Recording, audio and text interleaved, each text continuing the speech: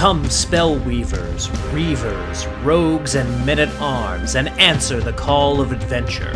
Pick up your sword, your axe, your spellbook, your bow, your rulebook, and your dice, and join the forces of good in their eternal fight against vile monsters, conspiring min-maxers, horny bards, and blood-soaked murder hobos. Discover the treasure trove of role-playing games here on Rollin' Bones. My name is Ryan Howard, and I shall be your guide.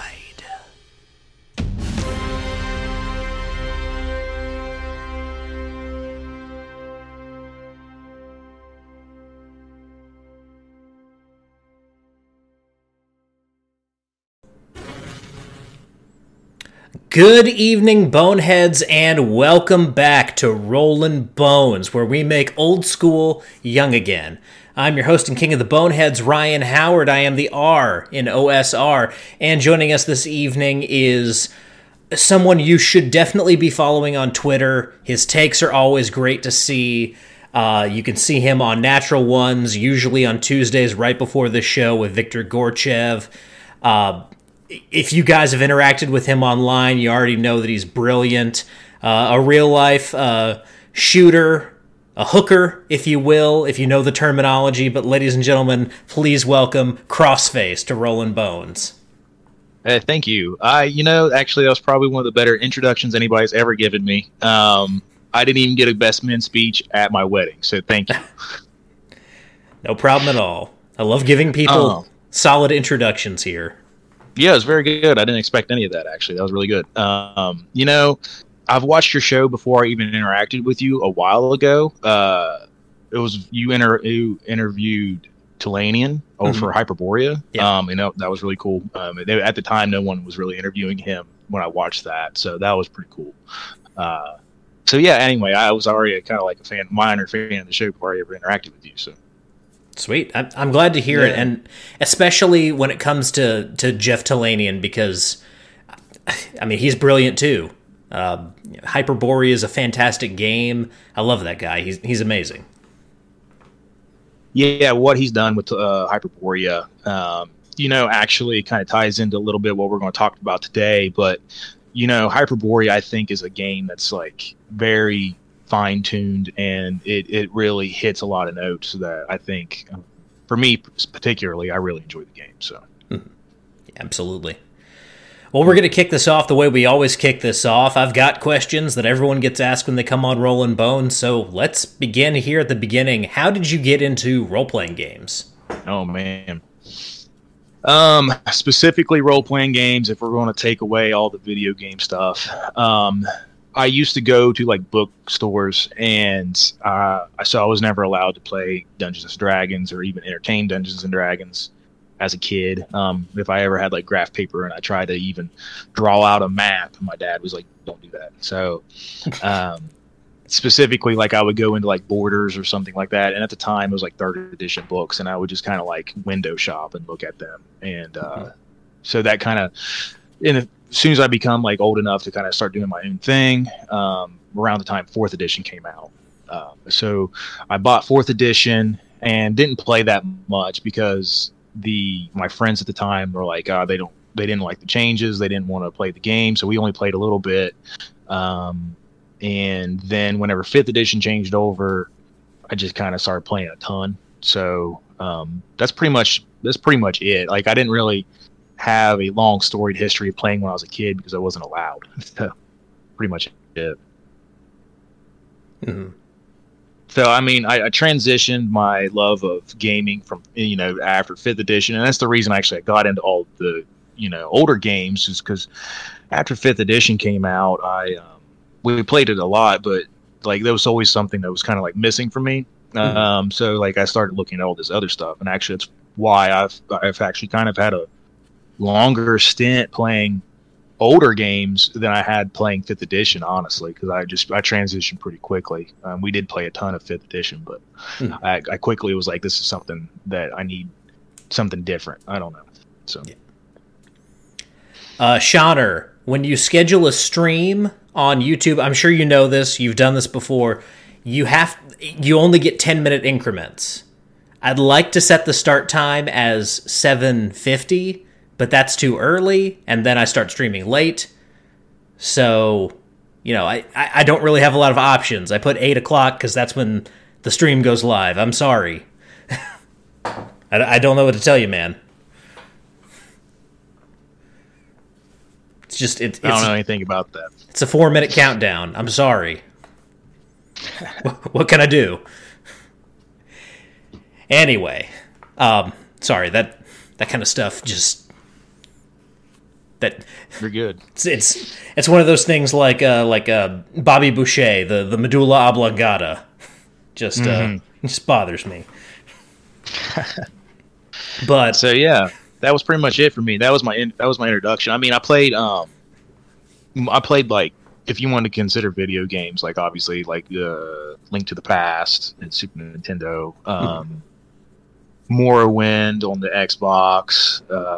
That was like the most influential, probably, two that I can remember off the top of my head, like Fable on the Xbox, stuff like that. Yeah, and I mean, like, you're just a couple years older than me, so for people of our generation, a lot of our introduction to RPGs is through games like Fable. I had a PlayStation, not an Xbox, so I didn't play Fable, but I knew a lot of people who did. Skyrim was huge when I was in high school. That's where a lot of us kind of enter the role-playing field, is through role-playing video games. Yeah, for sure. I'm not even a big video game head or anything like that, but I just remember the first time I played like Morrowind, or the first time I played Link to the Past, and I remember in Super Nintendo, like when you yank the sword when you get the Master Sword, and stuff changes when you go to the future and Link to the Past, and just different things. Like, I don't know, it just was really impactful to me. And sometimes I try to I carry that over to D&D as best I can, to try to like have impactful moments without forcing them, so yeah. Now, the next question I want to ask you before we get into tonight's topic, I like to get everyone's take on this, because we do this because we love it. There's not a lot of money in role playing, so we do it out of a love for the game, and that comes from fond memories. So I know this is a hard question for a lot of people, but Crossface, if you had to pick a fondest RPG memory, what would that be? Oh my good lord. Honestly, just because it's fresh, I'm going to talk about this. I run a D&D club for the local high school now, and whenever I put them in tough moments, not on purpose, just because I'm running the game as it should be ran, sometimes tough moments happen. And whenever those kids roll, and we roll in the open, so whenever those kids roll on those desks and it hits, and the dice clanks and it hits a 20, and I see just the pure joy in these kids' faces, and they jump and scream like it's a movie and stuff. Like, honestly, that's probably the peak. I don't think there's anything more than that you could really want to have out of a game. Is just peak joy of like a junior high kid. I don't know. That's probably what my top moment is, honestly. Yeah, it's always fun to watch people experience that for the first time. Just that sensation of, natural 20. Well, it's specifically in dire moments. This one time, this kid is his first game. I told the story on One Shots, but it's worth telling. It was his first game. He's playing a paladin. They go up against this snake guardian statue thing, and they shouldn't have been fighting it, but they pushed forward and fought it anyway. This kid is smacked down. Everybody's making death saves because everybody got smacked. Like, they shouldn't have been fighting this thing. So everybody's rolling on the table. They're making death saves. And this one kid who's playing the paladin, first time he's ever played, he rolls a 20. And then in 5th edition, when you roll a 20, you pop back up with 1 HP. Pops back up with 1 HP. So whenever they're making their death saves, I made the mistake, because I thought they were all dead. I made the mistake of telling them that I was like, you had him down to like 9 HP. I think that's what I told them. And they're like, oh man. And then he rolls a natural 20, and they freak out. And he gets up and he looks around. It's his first time he's played. So he's like, what should I do? And the other kids are like, charge it and kill it. It's only got 9 HP. So he charges it and kills it. And so I re-roll initiative. He wins initiative. He hits it, 7 HP down. So they got 2 HP left. Mm-hmm. The snake turns to him, and I roll. I don't do a DM screen. I roll. I do a natural 20. And the snake hits him and does double his max health damage, so instant death. Oh. And he's like, oh. I'm like, yeah, you really thought you had the movie moment, man. He's like, yeah. Mm-hmm. So, it's just stuff like that. It's like really good memories just because the kids, like, first time playing and he had a moment like that. I don't know. You can't really, that's the peak. I pretty much told him there's no going up from here, buddy. Yeah. Yeah, you'll only ever match this moment. You'll never exceed it. Yeah, for sure. If he would have killed the thing, maybe if he rolled another 20, he'd have been the hero for life, but whatever. Mm-hmm. Or even if he'd like put a smite into it, he might have been able to overcome. Yeah, he was that, level 1, so they get that at level 2. Mm-hmm. So he was just like, yeah, that would have been really cool. He has done a smite and got critical damage before on smites and stuff since, because he re-rolled another paladin after he died. He's playing his character's son. Yeah, that's the way to go. Yeah, so like some stuff like that, because playing with these kids, like playing with your adult friends, sometimes they're kind of jaded, and it's not. It's you still have fun and it's a good time, but it's a little different. But playing with these kids who've never played before, you really hit the nail on the head there. Like seeing these people experience things for the first time and with such joy and stuff. Like I think that's the peak for gaming for me. Yeah, absolutely. Well, unfortunately, we now have to move on to some stuff that's some stupidity, because as the title of this episode, which I'd just like to take a minute to pat myself on the back for thinking of calling this episode Tuesday Night Raw. Oh, that's sweet. So that's really cool. That's where we're at tonight, because one of the tweets that you first of all, let me back up a little bit. You have an excellent Twitter. The way that you use Twitter, I love it, because you're always posting just really cool looking medieval art. There's all kinds of great content that I see just kind of cross your Twitter feed. And one of the things that you kind of started a fight over was this concept of running games, not even necessarily rules as written, but just with a knowledge of the rules and the structure of the game. And somehow this has become a controversial issue in gaming. So tell us a little bit about that side of things and how that kind of blew up in your face, or not necessarily blew up in your face, but how that caused an argument on Twitter. So I guess, that specific moment. Okay, I think I remember now. That specific moment, because this has been an ongoing thing with me. But that one specific last time, it was a meme that there's the D&D meme pages, and some of them are good memes pages, and some of them aren't. This one, I don't know if it's a good one or not, but I happened to see this thing, and it was like the truth of all DM, whatever, and they open it up, and it says, "Just make it up," and I'm like, that's really bad advice, because if you want to be good at making a game last, or if you want to be good at something, you don't just make it up.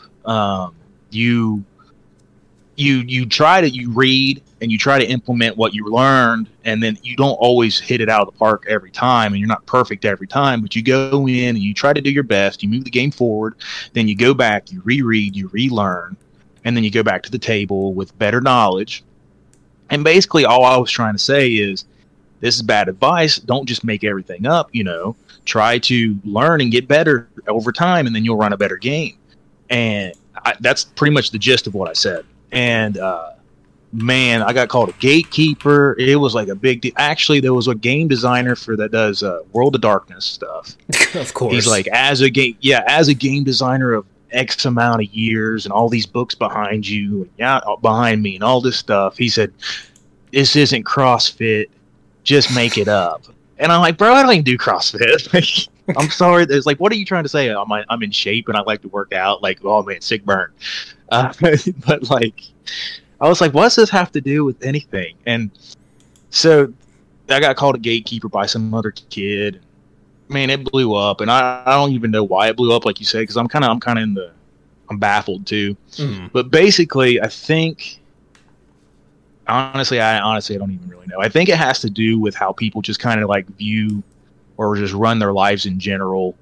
Like some people just don't want to do things the way that other people tell them to do it. They just want to do things their own way, and they think if you are telling them to do things some other way that you're a bad person. And I don't know. I pretty much think that's the gist of it. But essentially, if I told you, hey, when you play the board game Sorry, it doesn't have Monopoly money, you would be like, screw you, man. I'm going to play Monopoly money when I play the board game Sorry. Mm-hmm. And I'm like, you okay? Like, that's pretty much what I got from that. Yeah. Yeah, and at the expense of sounding pretentious 2 episodes in a row, I want to read a quote here.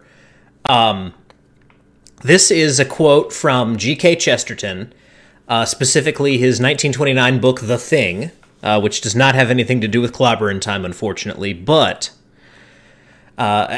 this is a very appropriate quote to what we're talking about here. So if you'll allow me just a couple minutes here.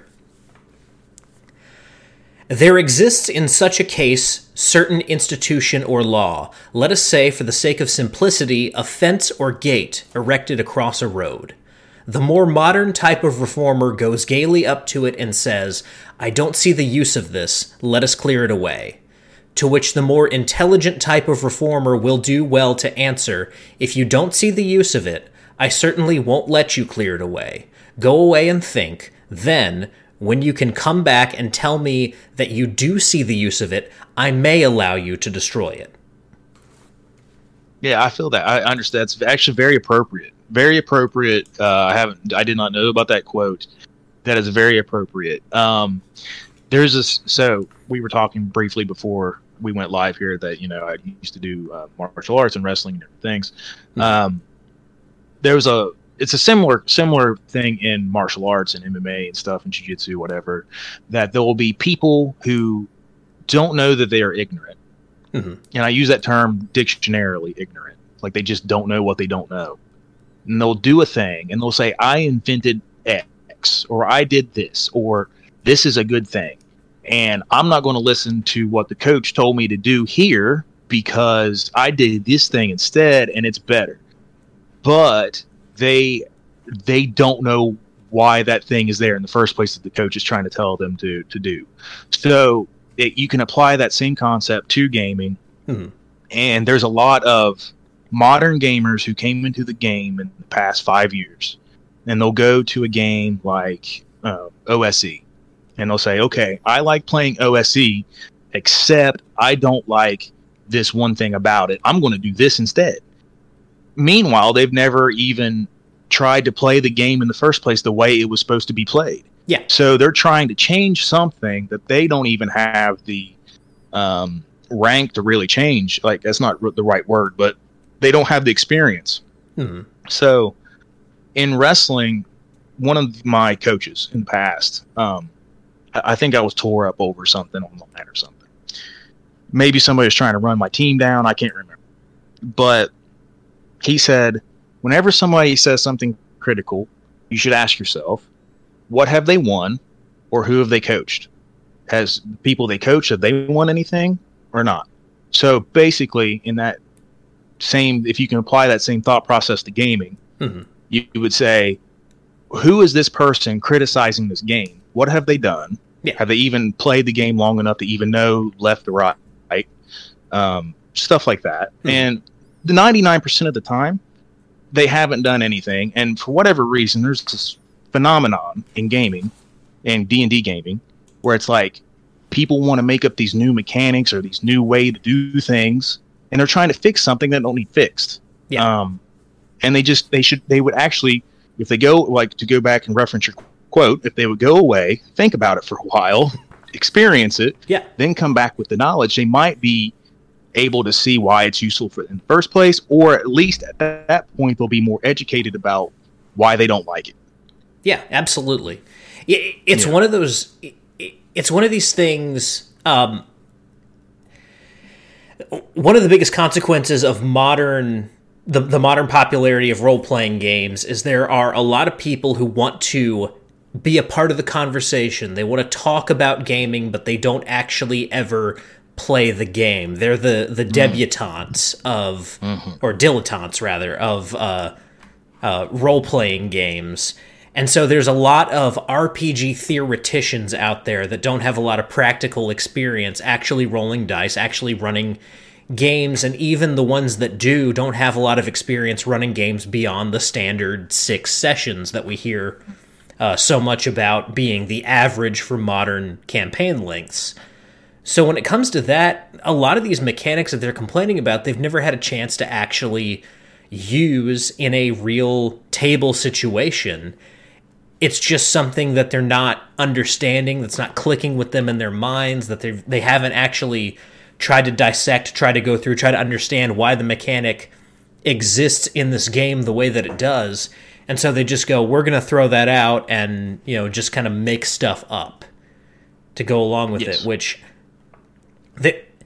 we'll get into some of the, kind of other side of this conversation in a little bit. But when you're doing that as someone who hasn't run a lot of games, you're inevitably going to end up in a situation where you have to continuously break your game, ruling by ruling, as you kind of work around this slapdash system that you erected in place of something that a game designer with experience who's actually run this game for people at a table set up themselves without trying to understand why their thought process took them to this particular mechanic as being the one most appropriate to this game.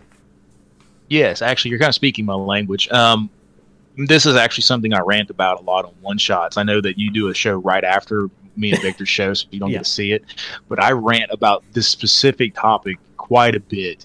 The fact that people do not run games enough. Mm-hmm. And 90% of people's problems with gaming or whatever, it gets solved if they just play more game. It will work itself out. Like this OGL stuff. And we're not going to talk about that, but the fact that there was a big deal, and it was a big deal. I don't, screw Wizards, still screw Wizards, still, whatever. But don't let them take away the game from you. Just because Wizards try to screw you over doesn't mean you need to stop playing 5th edition because that's your home game. Now all of a sudden, you don't want to play anymore because they did. No, the way through that is just to still play more games. Yeah. If you let them take away your ability to run games at your house, they won. So a lot of people, for whatever reason, like you said, they want to. There's 2 or 3 different people who are online personalities with D&D. The one that I like the most is the people who talk about the games they run and they report back what they found from running games. But the other side of that is normally people are just theorizing, or they might play 2 games, and since they played 2 games of this one system, but they ran it this way, they like that way better, and they think you should do that too. It's who are you, man? Don't tell me to change something about my game just because you think it's cool. What have you done significantly in gaming to tell me how to run my game at my table? Just because I'm running it rules as written, you think that's lame.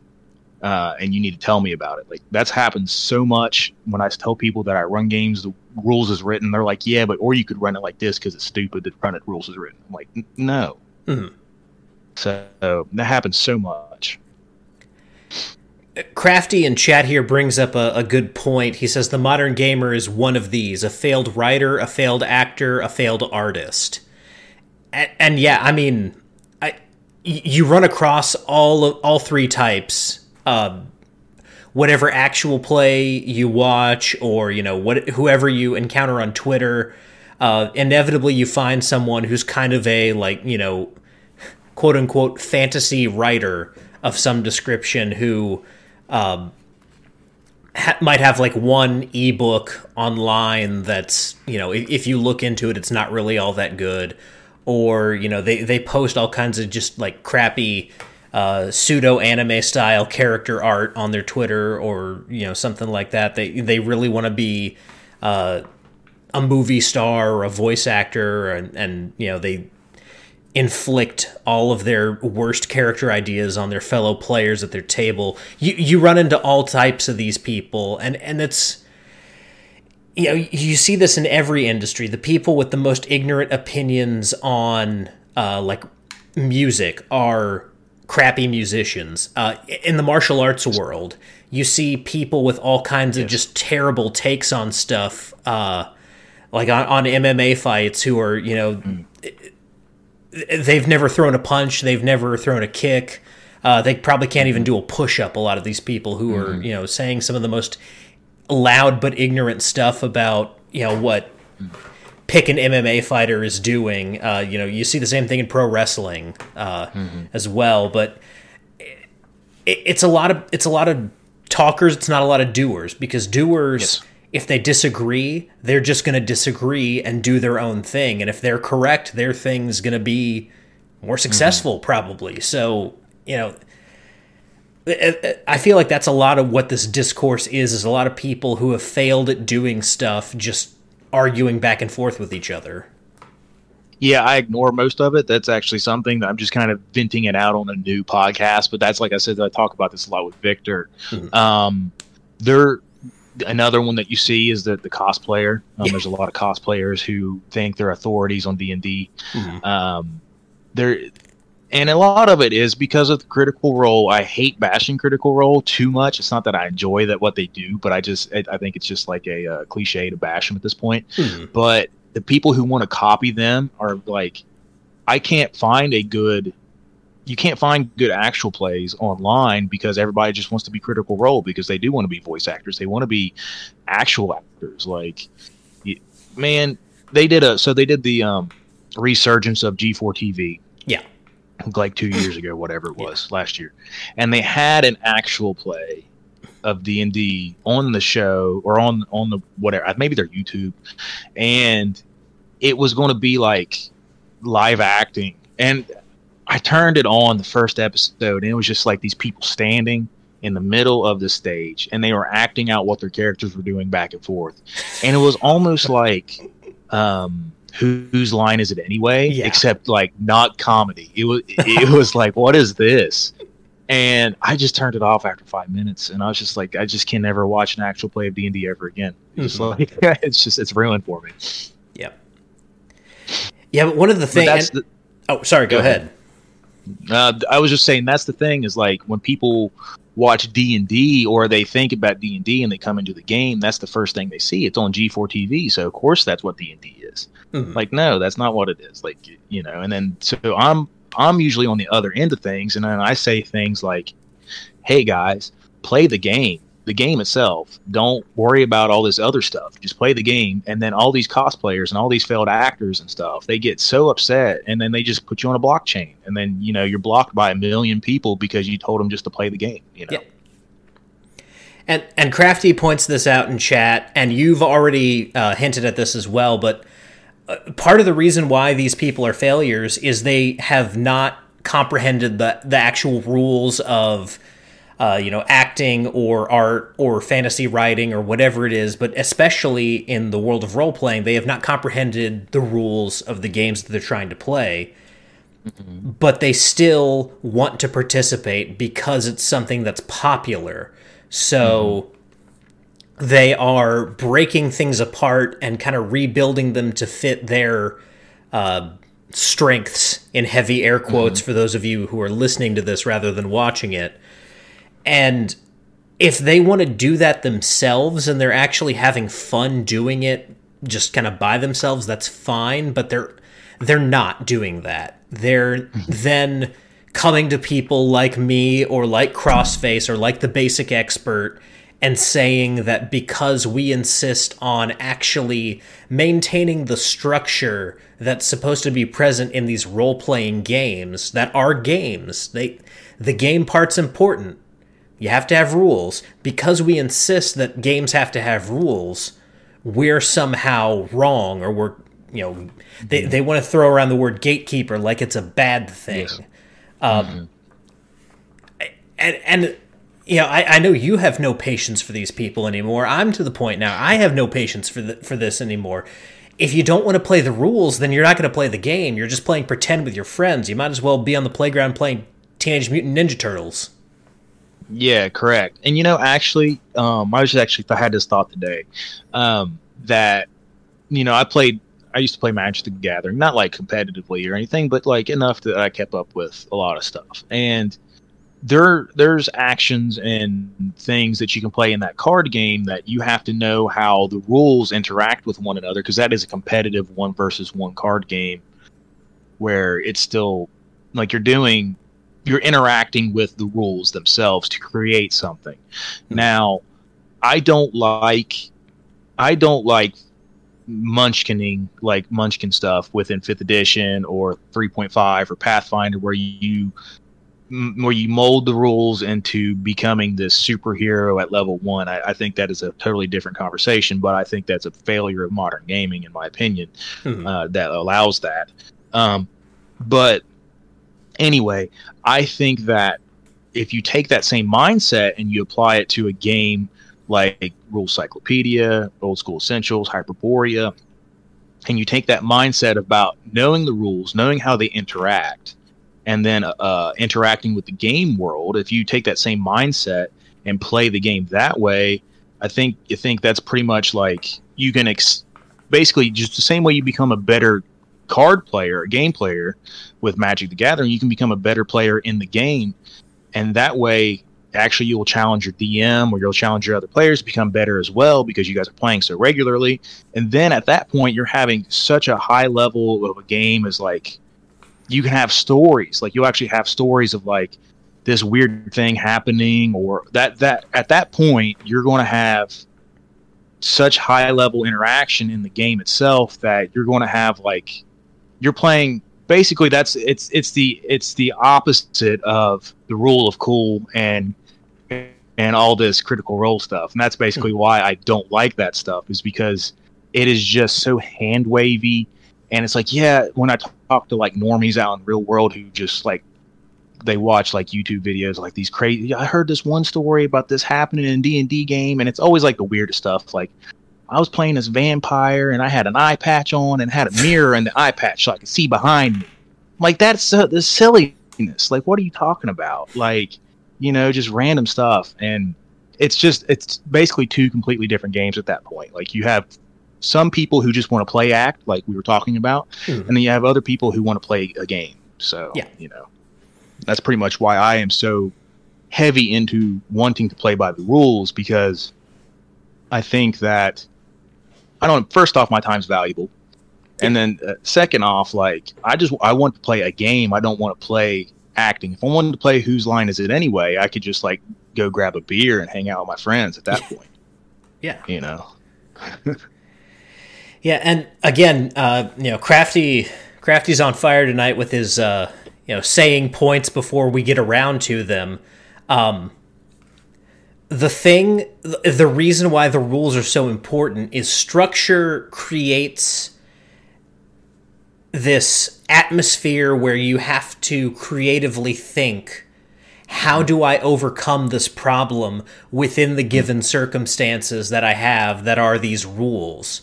So a lot of modern creatives, and you see this, the best example of this, in my opinion, is when you watch a show that was previously on regular TV that has had a streaming revival. On regular TV, there are restrictions, there are rules, there's commercial breaks that you have to work around with the structure of your episodes, there are certain time slots you have to fit in, and there are content restrictions on what you can and cannot do on network or cable TV. You see a lot of shows that had to work within those boundaries, and they created something brilliant.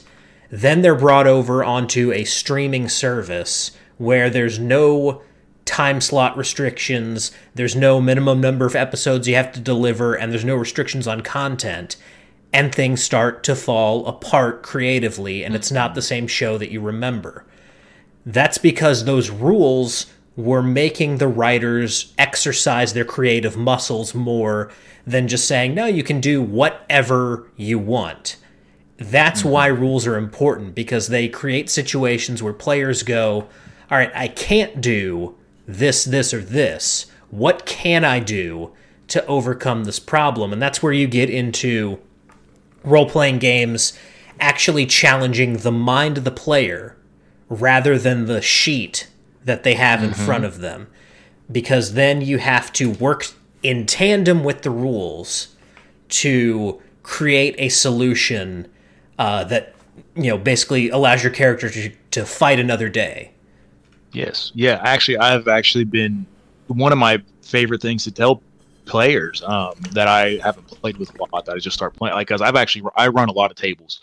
Strangely enough, like I don't know why, but I have a lot of different circles that I used to run in, and they all are a little separate. But I run D&D for all of them. I think I've counted since like 2018. I've introduced like 25 people to playing D&D. Yeah. And it's just all separate tables. And one of the things I tell the players is that I don't play toward your character. I don't run games towards your characters. I actually just kind of run games toward you. Like, so I'm going to put you in a situation where you have to use your brain. That's basically what I'm trying to get at. Like, even just going back to the story I talked about the kids, about when the guy rolled the 20, he popped up and he looked around and he said, "What do I do?" And that was a moment where he had to figure out what he wanted to do, not what his character would have done. He was wondering, what do I do? And that is really what it comes down to, in my opinion.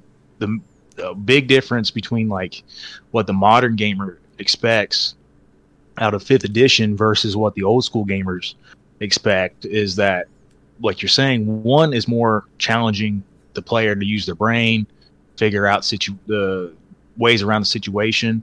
And a lot of the modern gamer is like, what button do I push on my character sheet to win the situation? Yeah. Which is a completely different thing, So.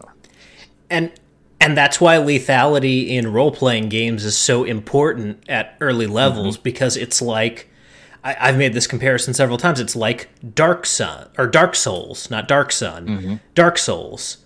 You die a lot early on because you're learning how to not die.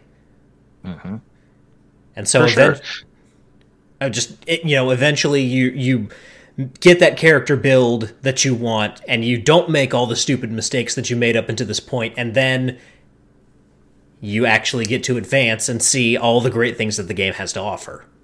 So then, just to run with this analogy, because I haven't actually played Dark Souls, but I'm peripherally aware enough to know what's going on here. But to run with this analogy, imagine there was a nerfed mode of Dark Souls, and you would go online and you were like, "Man, I really love Dark Souls," and then all these players who played only on the nerf mode were like, "Yeah, man, I beat Dark Souls in like 6 hours, easy peasy, easy clap, no deaths." And then you're like, "Bro, no, I actually played real Dark Souls." Like, we're not talking about the nerf Dark Souls here. Yeah. So that's how I feel the majority of the time that I talk about D&D online, or not anymore because I've kind of cultivated a good group of people, but just with the regular crowd of D&D in general, especially in real life, or just the normie crowd. If someone learns I play D&D, they're like, "Oh, X, blah, blah, blah." I'm always just like, yeah, but you didn't really, you had a DM that just wanted you to see you jump across a 30-foot chasm, and you rolled a 20, and you did like the splits when you got over there, and you stabbed the monster in the gut and won the, it's like, cool, man, the DM let you do that, but that's not how things really work, Right. Now, on a kind of on the other side of rules as written, I kind of want to talk about some of the benefits of, running a little bit more of a loose game, because when we first kind of interacted with each other, I remember our first interactions not being like contentious, but we disagreed a little bit because, and this, I will say from my end, it was purely because I misunderstood what you were saying, and I had to actually dig into what you were saying and realize, okay, yeah, we actually do agree with each other. We're just saying it differently.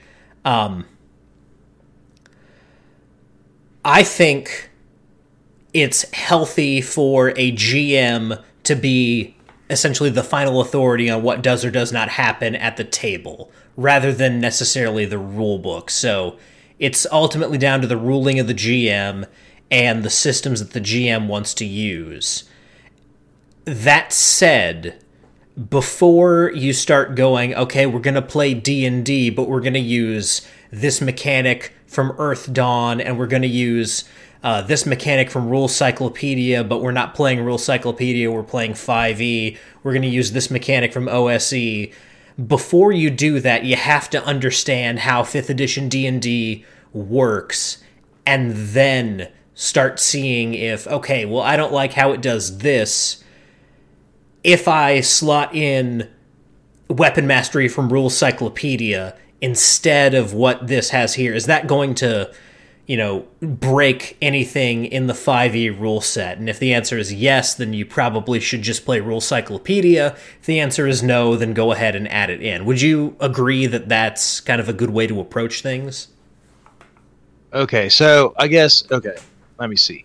It really depends on how long the DM and the group have played together, for one. Yeah. If they've played together for a really long time, and you guys have already given it a good go to play this system, and you gave it a good go to play this system, you've tried to actually play these systems and not just be like, oh, we're playing OSE, but actually we're going to play 5th edition initiative, and actually we're going to do the death saves from 5th edition, but we're playing OSE.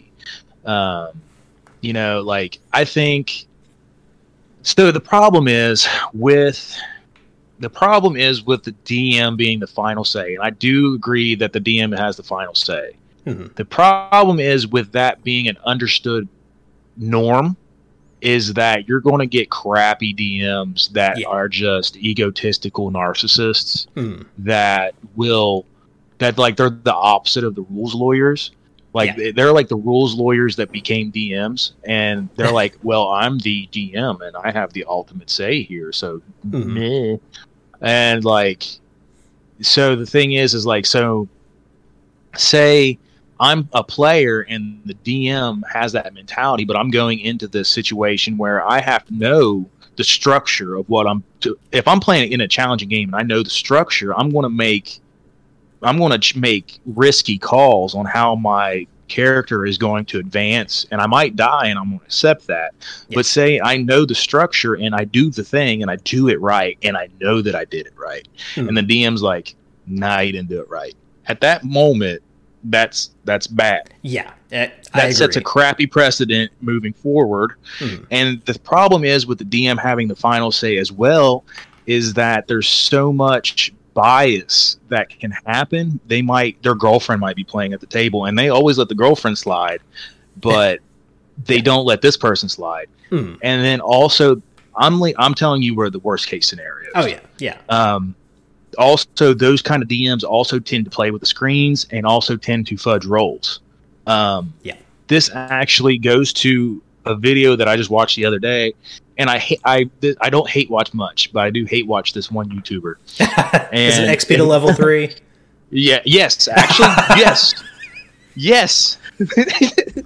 And so I watched that. I watched him the other day. And I haven't watched him for a minute, but every once in a while I'm at home by myself. It's very rare I'm home by myself. But I'm like, I'm going to watch XP to level 3. And so I go to his YouTube, and he has this YouTube like how to be a Giga Chad DM or something like that. Yep. And at the very end of that episode, he's like, "Do you really want to know how much HP the boss had?" And they're like, "Yeah, I want to know." He's like, "It's going to change everything."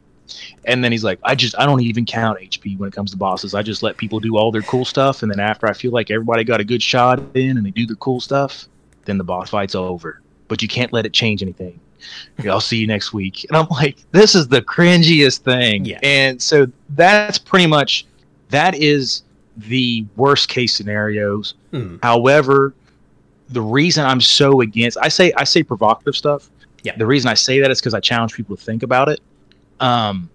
But the reason I'm so against the culture of the DM having the final say is because in modern gaming culture, they're going to watch XP to level 3 and they're going to be like, man, the boss monsters, they don't even need to have HP. You just let the players do the cool thing and then they win. And I'm like, yeah, that's not it, So that is where I'm coming from. And I only briefly remember our interaction, actually, that you mentioned this.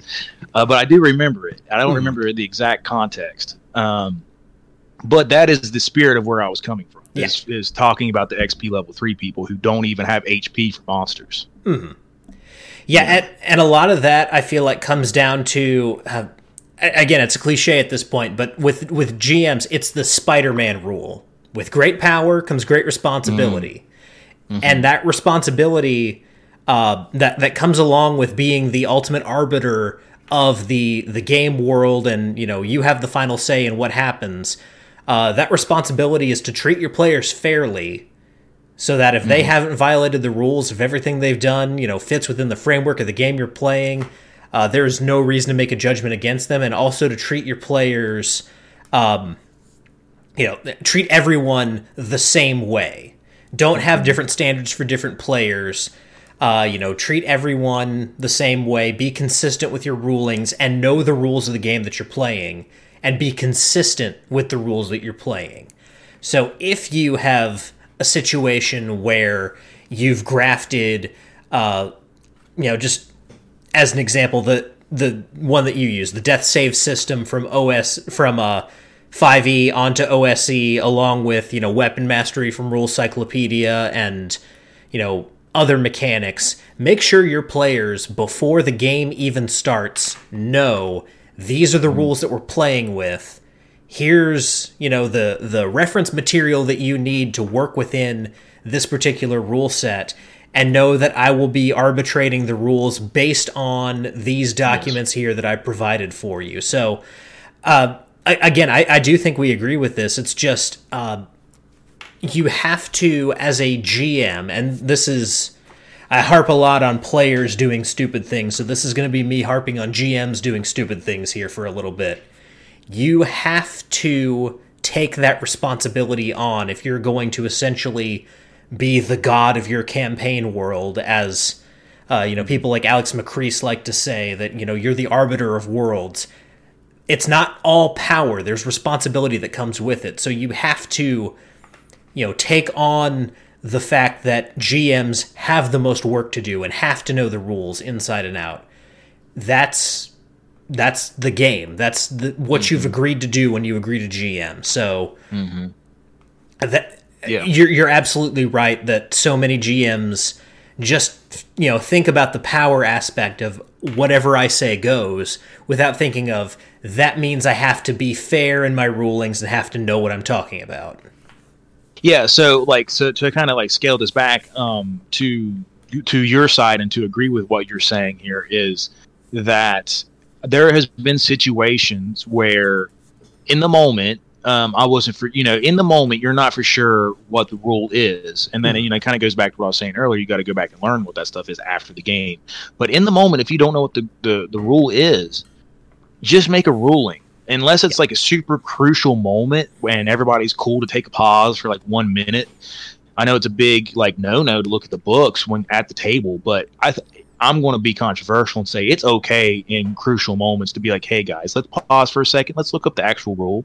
Yeah. And then we're going to move forward, because this is a crucial moment and I just want to get this right. It's okay to do that. I do it a lot. I'm very transparent with my players on hey, if we want to do this right, and this is going to be a big moment, so I want to make sure that I get splash damage of this Molotov cocktail correct. You might wipe out a whole goblin gang, so I want to make sure we get this right. And then my players are actually very cool with that.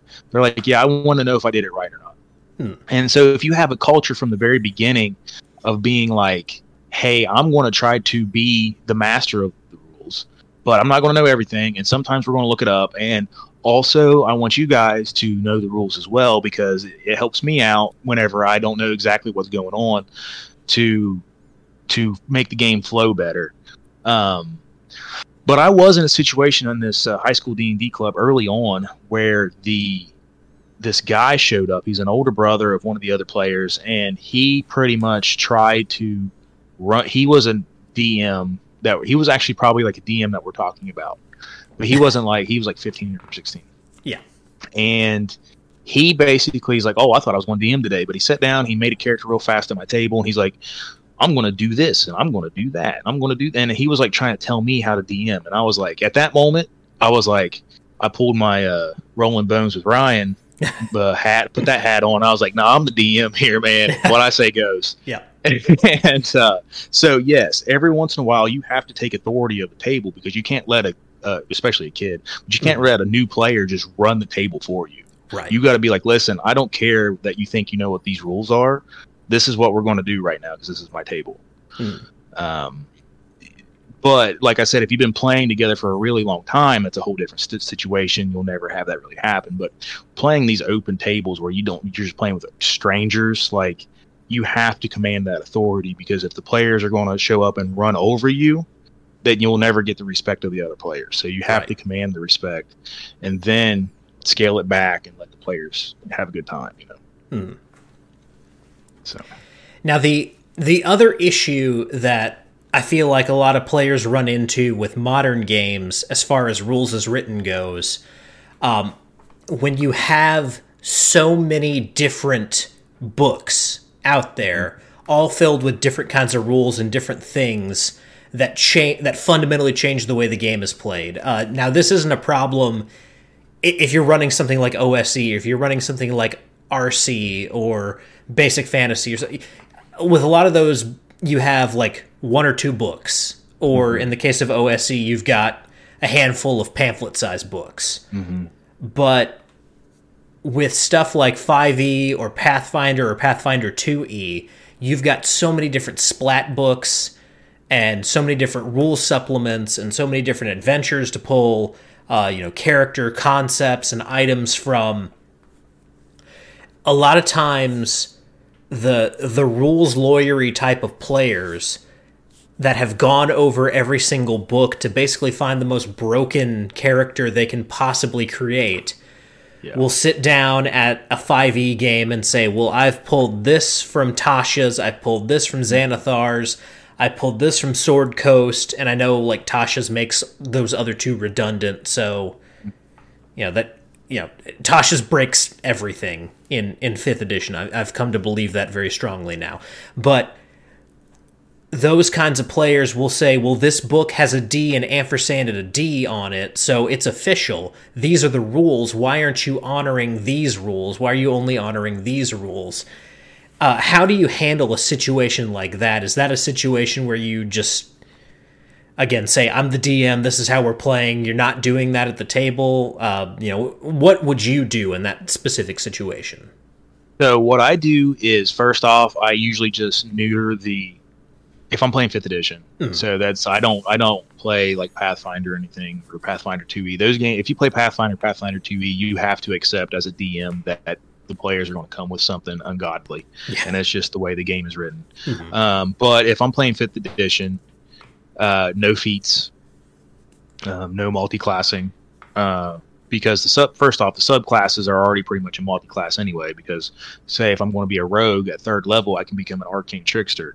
Tell me that's not a magic user / thief. You know what I mean? That's already that's already a multi-class. So go ahead and take out multi-class, and you take out feats, and then also you tell them that we're going to stay as strict as possible to the 3 core books. Unless you want to have Xanathar's I think is okay.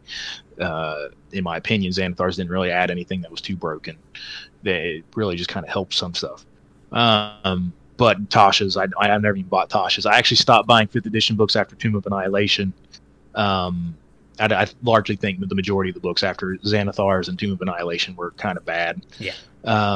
But yeah, so as a DM, what I say, actually, I just had this come up last Friday. The players are like, isn't there like more books that you can like use stuff out of? And I'm like, yeah, but we're only going to use the core 3. And they're like, okay. And they didn't question it. They're just like, okay, core 3, it is, So I think you have to be upfront about that and just say, this is what it's going to be. No feats, because the feats and the multi-classing in 5th edition are where they really start getting busted, where things really start. No variant human, because if you don't have feats, that's already gone. So that's pretty much it. Like, you just say, well, I'm going to stick to the rules as good as I can, and we're going to do these main books. And like you say, if you have Rules Cyclopedia, you have one book. You have OSC, you might just tell them Classic Fantasy or OSC Advanced, and that's pretty much it. But whenever you run the campaign, you say, we're going to run it rules as written using this one book or whatever, So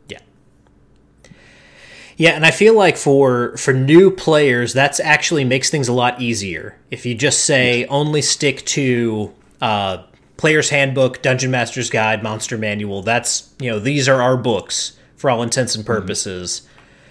for new players, that makes things a whole lot easier because all you have in the, you know, expanded rules and other Splat books is just more options, more analysis paralysis for your new players. It really is a problem with experienced players who know all that stuff is out there, who own all those books. And I feel like, you know, for experienced players who have a problem with, you know, we're going to play an 05R game, so just the 2014 books. It really is agree to that or find another table, I think. Yeah, no, for sure. You just say, "Hey, this is what we're doing," and then honestly, I think everything post Xanathars is pretty much it's. I've already said those books are bad, but if you stick to just the 2014 books, you can have and you say no feat. If you want feats, whatever. But if you say no feats, no multi-classes, stick to the 2014 books, you're going to have a much more enjoyable game than you've had with 5th edition for a really long time, honestly. And it's kind of the running joke between me and Victor is that I used to make fun of him and Greg from Irish Chronicles. Yep. I used to make fun of those guys for being I used to call them alt sparkles. Yeah, instead of alt-right, alt sparkles. Yep. And so it's kind of the joke that, like, I'm kind of defending 5th edition now because, like, I'm running it for the kids, and I've learned that if I take the structure that I've learned how to, I've learned how to craft the game a certain way, whereas, like, I'm not forcing story because I'm not trying to play a storytelling game. I'm playing a game. I'm not playing a storytelling game. If I learned how to play games from playing Rules Cyclopedia or Old School Essentials, Hyperborea, and played that rules as written, that's actually something I was getting to earlier. Playing Hyperborea rules as written, playing these other games rules as written, it taught me how to run a game differently. So then when I went back to 5th edition now, and I'm making these kids play the game, not how they see on YouTube, but how the game back during the era of Rule Cyclopedia was intended to be played, and I'm playing it that way now. 5th edition is very serviceable. However, the problem with 5th edition that I found is that the game itself, if you start there, it is never going to teach you how to run the game that way. Right. Unfortunately, it's going to teach you how to run it more like what you see on Critical Role and stuff like that. It's not going to teach you to run it the way that people were taught during the 2nd edition, 1st edition era. Yeah. Yeah.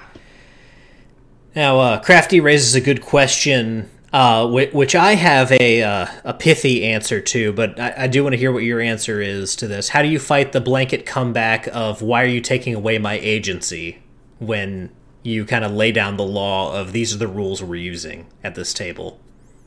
Well, basically that is just more like I'm running the game kind of thing. Like, yeah. I don't know, like I'm not, you know, if it comes down to just saying, well, these are the rules that we're playing with, and you're like, well, that's taking away my agency. It's like, well, then your agency's not to play by the rules.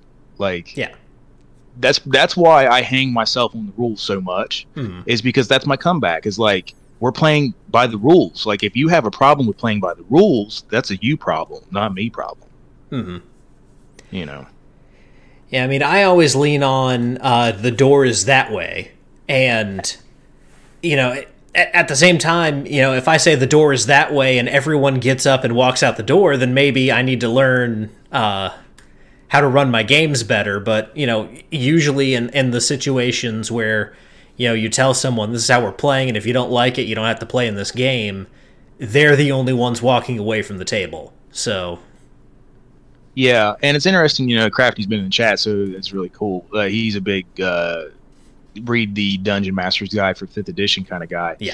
There is a lot of rules in the Dungeon Master's Guide that people don't use. A lot of people always talk about, like, the gritty realism and all that stuff. I don't even think that's necessarily where it's at. I think the big ones should be random encounters, morale checks, hirelings, loyalty checks with the hirelings, and then making people actually count encumbrance and use rations. And all that stuff I just said is just bare bones old school gaming, and the rules are in the book for 5th edition, but I rarely see, I mean, honestly, this is being just completely honest, 99% of the people I've talked to about 5th edition do not use encumbrance. They could care less about rations after a certain point. They definitely don't have hirelings. Anything I just said, they definitely don't do morale checks. They definitely don't do anything like that. Mm-hmm. They don't usually do random encounters. And if they do random encounters, air quotes, random encounters, they'll do a die roll and they'll have a forced encounter where they're like, okay, here is where the Banshee's going to come out and scare the people, and they might, whatever. Yeah. And so everything that I just mentioned, though, I used very heavily in my high school D&D game, and it's just been working very well. Like, we've had this whole thing where they became the captain of some goblins, and they went out and fought some hill giants with the goblins, and there's a big rivalry now, and the whole thing came about just from random happenstance, and the kids love it. So, Yeah, Luau Lu in chat here makes a good point that there's kind of agency and suspense exist on a continuum with each other, where if you have your players have a bunch of agency, there's not going to be a lot of suspense because they can just kind of opt out of it. Whereas if you have a lot of suspense, a lot of excitement, your players might find themselves in situations where they're kind of helpless to, see what happens, but dealing with, the outcome of this thing that they might otherwise be helpless to stop will create something exciting where, once their agency comes back, they then have a new circumstance to deal with or something new to overcome. So I think a lot of players and GMs need to realize that, yes, sometimes your players won't have as much agency. We've already triggered Max Liao several times over by saying that word so many times, but there are going to be times where your player characters lack agency in the name of introducing a new complication to their lives as adventurers. And I think a lot of people just need to embrace that and, embrace the excitement that comes out of it. Mm-hmm. Yeah, so, this is kind of like sidestep of what you were just talking about, but for instance, since I was just mentioning it with the goblins and the hill giants, the players took over a hill giant cave that only had one hill giant in it, and it was a lady. They killed her husband that was like roaming about, and they tracked his tracks back to the cave. And she come out and she's like, I do a reaction roll. That's something I also do. I do reaction rolls in 5th edition that a lot of people don't do that stuff. And the reaction roll came up fairly positive. And so what they told to these giant lady, they have the helmet of comprehending languages and whatever. So what they told to her is that surrender or die. And I did a reaction roll, and it came up positive. So I told them that the lady says that she just wants to get her stuff, and then she has a baby inside and some pets, and she wants to leave. So she does that. But hill giants are inherently chaotic evil. So what the players do, they go in and they tell the goblins, stay here, we're going to go to town. Well, town is a day away. And also, I need to mention that they had 40 goblins, so it was like a whole army that they happened into. It was actually very cool. But they say, so you stay here, because we know town don't like goblins. They obviously knew that they were monsters. They just happened to be loyal to death out of circumstances that I can't get into today. But they were loyal to death to the players. Yeah. And so they said, stay here. And so the goblins are like, aye, we'll stay here.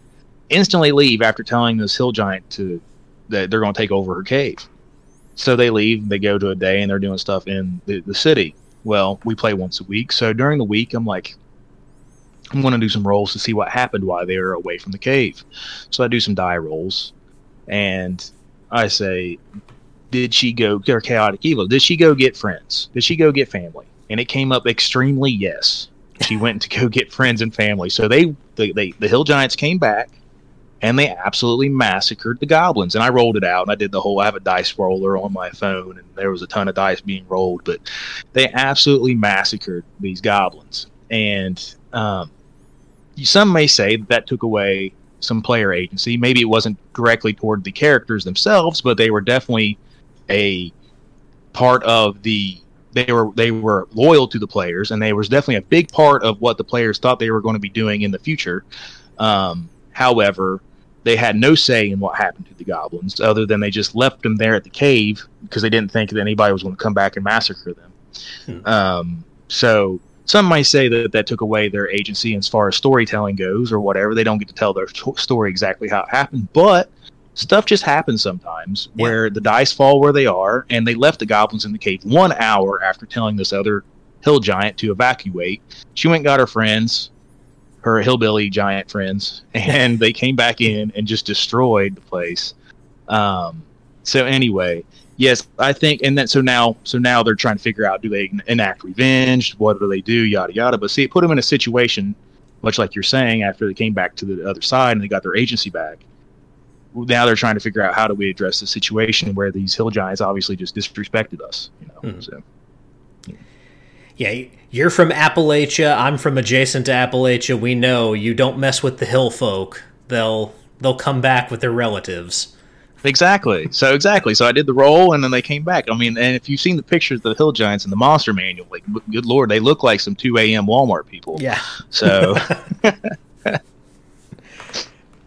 No, Crafty actually brings up another question here. The joke or the meme around kind of the old school community is that it's so difficult to kill players in 5e, but you've managed to do it several times. So what's been your experience in killing player characters in 5e? Has it been relatively easy? Is it easier than people think it is? What's kind of your take on that? My take is actually, now that we've been running this since fall, so I've had some months under my table doing this. We've had many character deaths. Actually, I just had a character death last Friday. My take is that a lot of people probably fudge rolls. They lean into challenge rating too much, to the point where they want a balanced. See, for one thing, I think balance is a false god. Basically, I don't guess that whole idea of balance with 5th edition that ruins a lot of stuff, and it puts too much pressure on the DM in general. That, like, if the DM feels like he has to balance everything, that no wonder all these people are getting burnt out and don't want to DM anymore. Yeah, because the players, for one, they come to the table with an expectation that this is going to be a winnable fight. And I hate to tell you, that's what I tell kids. I do not run things balanced, and you're not supposed to win every fight. Like, it's a fight. You're going to lose. Maybe not every time. Maybe you win 9 out of 10 times, but you're that 1 out of 10 times, someone's probably going to get clapped, and you need to know when to leave. So for me, I think that DMs are listening to XP to level 3, and they just fudge HP. They fudge dice rolls. They set up cans. They put up cans in front of the players to get beat down. They basically pad the players' records. And to relate this back to MMA, they're padding the records with a bunch of losers, and that's why players don't die in 5th edition, is because the DMs have been almost brainwashed into running a game a certain way to make the players the Avengers. And, this player over here, she's Black Widow, and it's the Hulk, and whatever. And they all get their moment, and they're all superheroes and stuff. And what I've found is that, it's not just me, actually. There's 2 DMs. There's me and another guy. And this other guy, he's always been kind of a softy DM, but he has killed just as many people as I have. And that's because we just don't have a DM screen. We play by the rules, and the kids, they put themselves in situations they shouldn't be in, and they die sometimes. And that's just is what it is. Yeah. As long as you're actually playing the game, you're letting the die. Don't have a DM screen, because then you're like, that's kind of like a hot take. I don't like DM screens. But if you don't have one and you just roll in front of people, they can't fake it. They know they died. You can't. Right. You don't have to look down and look up and be like, I rolled a 20, and you feel so bad telling them and stuff, But no, you just roll in front of them, and they're like, oh, and then they blame the dice. They don't blame you. Right. You're just rolling hot today. You're always, that's what they end up saying. You always roll hot. So that's my opinion, is that people are just fudging too much, and they're basically fixing the fights. That's pretty much what it comes down to. That's my opinion. Yeah, you got a lot of Mike Jacksons and Dennis Sievers on there. Yeah, for sure. But yeah, I mean, in my opinion, it is hard to kill player characters in 5e, but specifically it's hard to kill player characters in 5e once you get to level 10 and beyond. Yeah. That's when it's really hard to kill player characters. But before then, like you said, it's just a matter of actually challenging them and not worrying so much about balance, because balance is stupid. So I'm with you actually on that. I should have mentioned that, obviously we're on low levels. But the death save mechanics in 5th edition are pretty lenient. I mean, worst case scenario, someone rolls a 1 and then it's like it takes 2 rounds. Like worst case scenario, they failed 1 and they roll a 1 and then they're dead. Yeah. That's worst case scenario. So at bare minimum, they got 2 rounds of bleed out. And then, sometimes it's like, there's so much healing magic in 5th edition as well. It's like so easy just to have someone to do like a healing word or something and boop, they're back up. So most of it's that. I mean, because if you go to like Rule Cyclopedia, there's 2 ways to do death in Rule Cyclopedia. There's death at 0, just flat out, or you got a death versus save versus death. It just once. And so that's that's a different way to do things. In 1st edition, you go to -10, so it doesn't matter if you have 30 health. If you're fighting something and you have 5 health and you get smacked for 15, you're dead. Yeah. So 5th edition's death save is definitely super forgiving. But I have found that like if it is a challenging encounter and it's like a randomly rolled encounter where there's a lot of bodies, that the players don't have time to like take focus from fighting this one thing off to go heal somebody real quick, because there's like 3 bad guys and there's only 3 guys left and they're all getting smacked and they don't really have time. So there's been multiple occasions at the low level 5th edition game that I'm playing where everybody at the table is making death saves.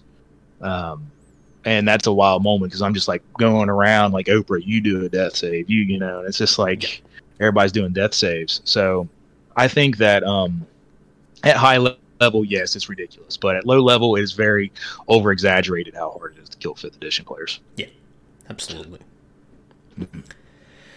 Well, we are kind of running up against the end of our time here, and there's one more question that I have to get the answer to from you, because everyone gets asked this when they come on Rollin' Bones. So, Crossface, if you could put anything on a t-shirt, what would it be?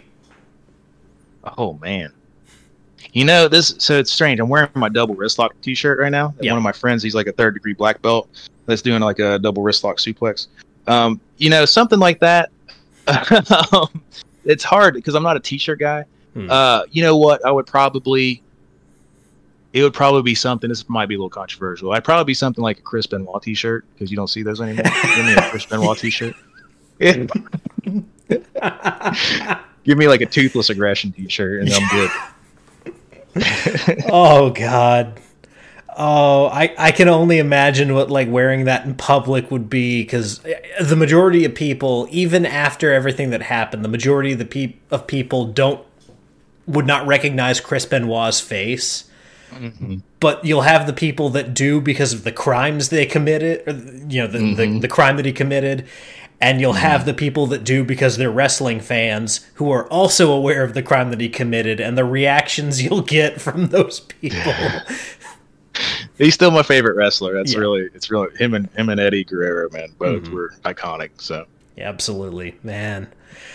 I almost want to just like, and not even like put his name on it, just like the face of Chris Benoit on a t-shirt and see how people react to it. Yeah, what I want is kind of like him just doing like some cutthroat, and just get the silhouette of like a cutthroat, and that's what I want. Oh. Good God. When you go back and like watch really any show or pay-per-view or anything that Benoit was on, and you hear the way the commentary talks about him in light of what he ended up doing, it's unintentionally funny, I think is the best way to put it. It's rough. It's hard. I can't really watch the commentary, actually. That's one thing I can't watch, but I can watch the match. He's still very good. He's a heck of a worker. Mm-hmm. Absolutely. Cool. Well, unfortunately, that's it for our time. I definitely want to bring you back on specifically. Next time you come on here, I want to talk all about Rule Cyclopedia. For sure. That's one of your areas of expertise, and I have learned a lot from you, specifically posting about it. So Yeah, so this I mean, I don't know when I'm going to be back on, but this summer specifically, after the club is done, I intend to try to corral some online friends and real life friends into a Discord where we're going to just, the whole goal for the summer is just to run Rule Cyclopedia as close to rules as written as possible, and just have a big group of people. So I might have more, depending on when I'm back on to talk about Rule Cyclopedia. I might have more to talk about. I haven't got to play it enough yet to really consider myself an expert on it, but I have done some deep dives on the game itself. So yeah, for sure, I do want to talk about that. I will be mindful of your schedule as far as playing Rule Cyclopedia to make sure that you have plenty of ammunition for that conversation. Cool deal. Appreciate it. All right, well, guys, that's going to do it for Rollin' Bones this evening. I really enjoyed this conversation. It was great getting to talk to you actually face-to-face, not just through Guilded. So, I really enjoyed kind of, talking to you about this tonight. Next week, things are going to be a little bit different. John Page, the composer of my theme music, great musician, great composer, and now comic book writer, John Page, is going to be on Rollin' Bones. We're going to talk a little bit about role-playing games, but really, in particular, we're going to talk about alternate media, creativity, and essentially creating parallel media to that which is popular and, heavily corporatized and stuff like that. So it's going to be kind of an abstract conversation in relation to role-playing games, but we're definitely going to talk about RPGs in that conversation. So next week, John Page and I will be talking about alternate media and creative energy. Hope you guys will join us, and until then, whether you rolled a 1 or a 20, I'm so glad that you rolled your bones with me, Ryan Howard, and I will see you guys next time.